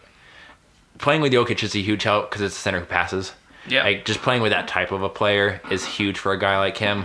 Like, Kevin Durant was always going to look good, but playing next to Russ, who was trying to stat pad and get triple doubles and get Kevin Durant the ball at times, that was helpful, right? So it's just one of those things. Is he ever going to be the best player in the league? I don't know if he'll be that, but is he going to be a fringe top 10 guy, and therefore that might qualify you for multiple All-NBAs? I could say, a couple third teams in there. Like, if Chris Middleton can do it, like, why can't Michael Porter? Like, and Michael Porter Jr. at age, he's like 21, 22. Yeah. Is way better than a lot of these guys are at 21, 22. Right. So, or we're at that age. So it's like you've already got a great start moving forward. It's just how, of the guys that are there right now, the Kawhis, Paul George, LeBrons, and all of them, how long are they staying? That what might be the throws out this conversation is if those guys are still playing at this level for 7 more years, then he's getting maybe 1 or 2 third teams in there. And then past that, it's, you got to hit it pretty much every year in your prime to make the bet. Yeah. Hit the over. I think the biggest thing is, like, what do, like, guys like Brandon Ingram and Jason Tatum, like, if they're consistently first team, if they have that on lock, like LeBron does every year. Yeah. Like, if there's a set of forwards who has that first team on lock, like, it's going to be really hard. I mean, I can't wait to have this conversation next year of who would you rather build your team around going forward, Brandon Ingram or Michael Porter Jr.? oh my gosh. Because Tatum's my answer, but if we're talking about the other two, I want to have this conversation next year at the end of the season. It's going to be a good, like, Penton conversation we Yes. can have. Just also another, like, this or that we have. Aren't you next glad I told you to make a little note so I didn't forget about that? Oh, that was spicy. That was a path. That was an adventure. Whoa. All right, last two teams. Infamously locked together, the Rockets and the Thunder. So the Rockets, James Harden. We started to touch on it. He looks like an MVP. He looks legit like the 2018 version. Of I James still Harden. think Giannis will win it, but Harden is playing like MVP James Harden. And I don't know what you do to stop him. Double him? They're trying, and he's like, Russ, go to the elbow. I'm going to pass it to you, and then you play 4-on-3 from the elbow down, and it's working. Well, that's the thing is, like, this is the benefit of Russ versus CP3 in this offense. Like, CP3 would, like, he could take that mid-range, and he would be happy with that, but he would look to pass a lot of the time. Yes. And, like, Russ is not looking to pass. Russ is looking to dunk, and then if you collapse on him, he'll pass the ball. Right. Yeah. And then the ball can maybe find its way back around to James Harden, who is now all of a sudden wide open for a three. I kind of like this Rockets team going to playoffs. We were hating on it all year, and all of a sudden it's like, okay, well, Western Conference Finals isn't really that far out of like if they can get the possibility. Lakers in the second round, they might do it. Like They got to get out of the first round. They got to get out of the first round for sure. But if they can get out of the first, they might make it to the third. They have a really good shot at making a run, and like saying that about them in March kind of seems Delirious. egregious. Yeah. So I don't know. It's going to be kind of interesting to see how this team moves forward. But I mean, it's all hinges on whether James Harden can play elite. Yeah. Like the other guys have been pretty good in the bubble. We mentioned Daniel House at the top. PJ Tucker and Robert Covington. Sometimes the shooting's on, sometimes it's not, but the defense is always good enough to somewhat counteract it. Austin Rivers was good the other night. McLemore's been fine. Right? So if they can just get enough from everyone else, like James Harden's going to get his, Russ is going to get his, you just kind of bet on it being enough. And for the most part, it's worked. Yeah. You know? So, I mean, Daryl Morey's just going to keep betting on it until he gets fired. So, Which could be at the end of the season. Might be. Might just get left at Disney World, but there are worse things in life. And then your Thunder. Man. I'll just let you go. First of all, Lou Dort. Yes! All of you people who passed up on Lou Dort, thank you. Thank you for giving us this incredible wing defender. He had like 14 points and a half the other night. He finished with 16, which is like fine. Like you're not expecting Lou Dort to He score. could score 8 and you'd be happy. Right. Like the guy's just fantastic. He's built to play defense like in the NBA. He like looks like an NBA guy. He's a rookie now, but he's just gonna be an elite. You want to talk about elite perimeter defenders? Give me Lou Dort in like 3 seasons. CB3, like the dude has been good. He's not been great in the bubble, but honestly, like I kind of trust him more than the Nuggets. When it matters. When it matters, CB3 is going to be good, right? Like that's the thing. I think there's obviously there's a ceiling to this team, and it's going to be tough. Like, what is that? A first round exit? Is that a second round exit? Are they a tough 7 game out in the first round? Or are they more than likely their matchup right now is the Nuggets? Yeah. So Nuggets Thunder. I would love to see Steven Adams come back. You know, he's looking fresh now. He's looking well built after that hiatus. I would love to see him and Jokic just tangle for 6-7 games and just be like, let's just see what happens. Maybe Steven Adams snaps you in half because you got skinny. Maybe Jokic goes for 30 every night because he just finds a zone. Yeah. And just obliterates him. But it's going to be fun either way. I think it's, two of the best centers in the game going at it right now. It's not like Steven Adams is a fringe, like, top 10 center probably. Yeah. But it's still very competent defensive guy. It would be a fun matchup to watch. Like, even, like, Murray CP3 is kind of interesting because of the guard play. I just don't know what to do with this Thunder team. I think you're more than right. I think it's going to be a frisky 7 games out in the first round. Yeah. Which, for this Thunder team to be the 6th seed is just like... Their betting line at the beginning of the year was like 30 games. Yeah, it was like 33. Yeah. And like that speaks to not only CP3 but I think Billy Donovan as well as a head coach. Yeah. The management was good. The Presti finding these guys, whether it's Dort. Baisley hasn't been awful in the bubble. He doesn't look like a New Balance intern. Regular season, he looked like a New Balance intern. But like bubble, he like shot like 8 of 16 as of this recording to when the Thunder played today. I don't know. It's just kind of a fascinating team. I think they're kind of in line with, I don't know, like they're not as good as Miami type of like, okay, this team could be like really good or really bad. But they're somewhere in like the Indiana. Yeah, maybe that's the better. A lot of good players, maybe a great player, and just they work together. Yeah, it's like a fun roster to see put together. I mean, CP3 talks about how they like being together all the time. Like Nerlens Noel has been super competent off the bench as a backup center, better than JaVale McGee or Dwight Howard. But there's that. I don't know. This team's gonna be fun going into the playoffs. This has been an incredible, one of the most fun. Like as a Thunder fan, has been the most fun. Oh, for sure. Because like it's just been all gravy all year. Like whether Dennis Schroeder comes back and plays or not, is kind of biggest question mark remaining around this team because of that matters. Because then it's who's taking his minutes if he's not playing, and all of a sudden that gets real thin. Is it like fast. Abdul Nader like coming off the bench trying to shoot threes? Is it Ferguson? My god! Or Robertson, and then Shea sliding over to the point guard spot or something. You know, it's that kind of stuff. That's not even to mention how good like Shea is. Shea has been incredible. Finishing at the rim has kind of fallen off the last few games, but you know, at the same time, you live and die. It's a second-year player. Okay. Like he doesn't look like a second-year player. No, but for sure. Like he's kind of hitting that second-year slump, I guess. But everyone does, but.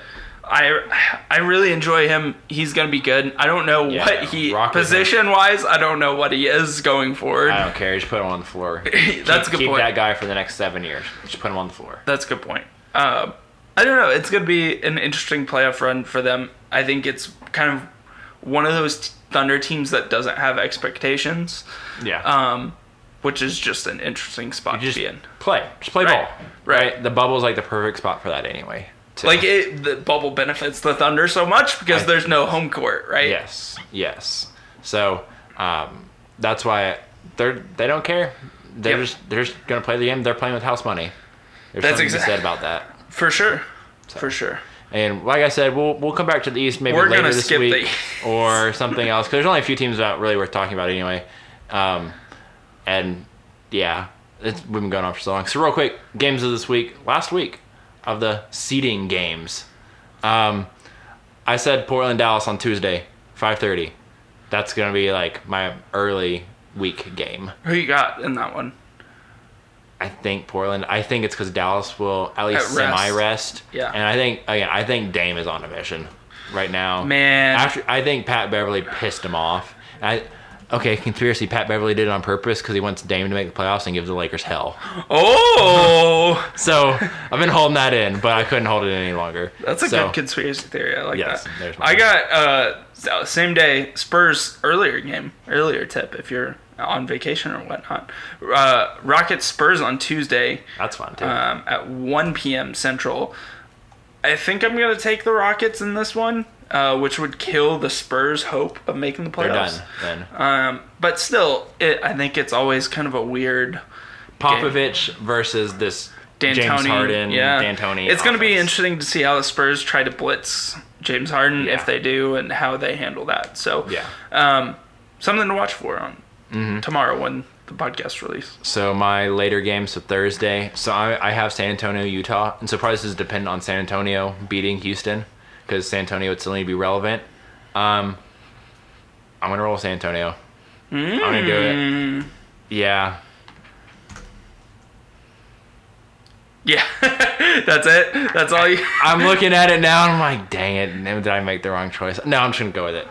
I'm going to roll with it. Yeah, I think that's the right choice. I think Popovich will just kind of expose what we've been talking about with the Jazz, where they've struggled the most. Yeah, not really able to have any other creators. So I've got, this is going to be a super interesting game. The Bucks Grizzlies. You know why, Matt? Why? This is the last game for the Grizzlies.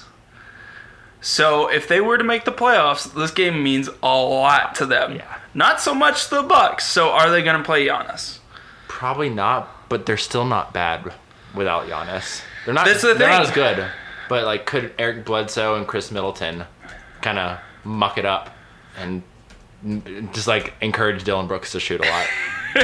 Bait Dylan Brooks into shooting a ton. Yeah. I got the Grizzlies in this one. All right, I appreciate that. Because I think the Bucks are going to rest a lot of their guys. And the Bucks generally have not... We didn't get to talk about them, but they have not been good in the bubble so far. And I think the Grizzlies will just squeak this one out. And I think for the play-in, it'll be the Grizzlies... Blazers. Oh, God. Who do you think... Who is your play-in matchup? So if I want my game predictions to be fun, it's the Spurs have to be one of them. Then, because that's what I'm rolling with. I don't know how I feel about that. They've got Houston and Utah. Houston and Utah. Can they beat Houston and Utah? The Suns get Philly and Dallas. I can't bet on the Suns. I just can't. If they prove me wrong, I will be so happy. But I can't bet on the Suns. I'm going Portland Spurs. Okay. I'm gonna make notes of this. So you got Portland, Spurs. I mean, Portland's got Dallas, who I think will rest Kristaps and Luka, and they got Brooklyn. And who knows with Brooklyn ever, Right. You know? Yeah. So they could win by 20, they could lose by 20.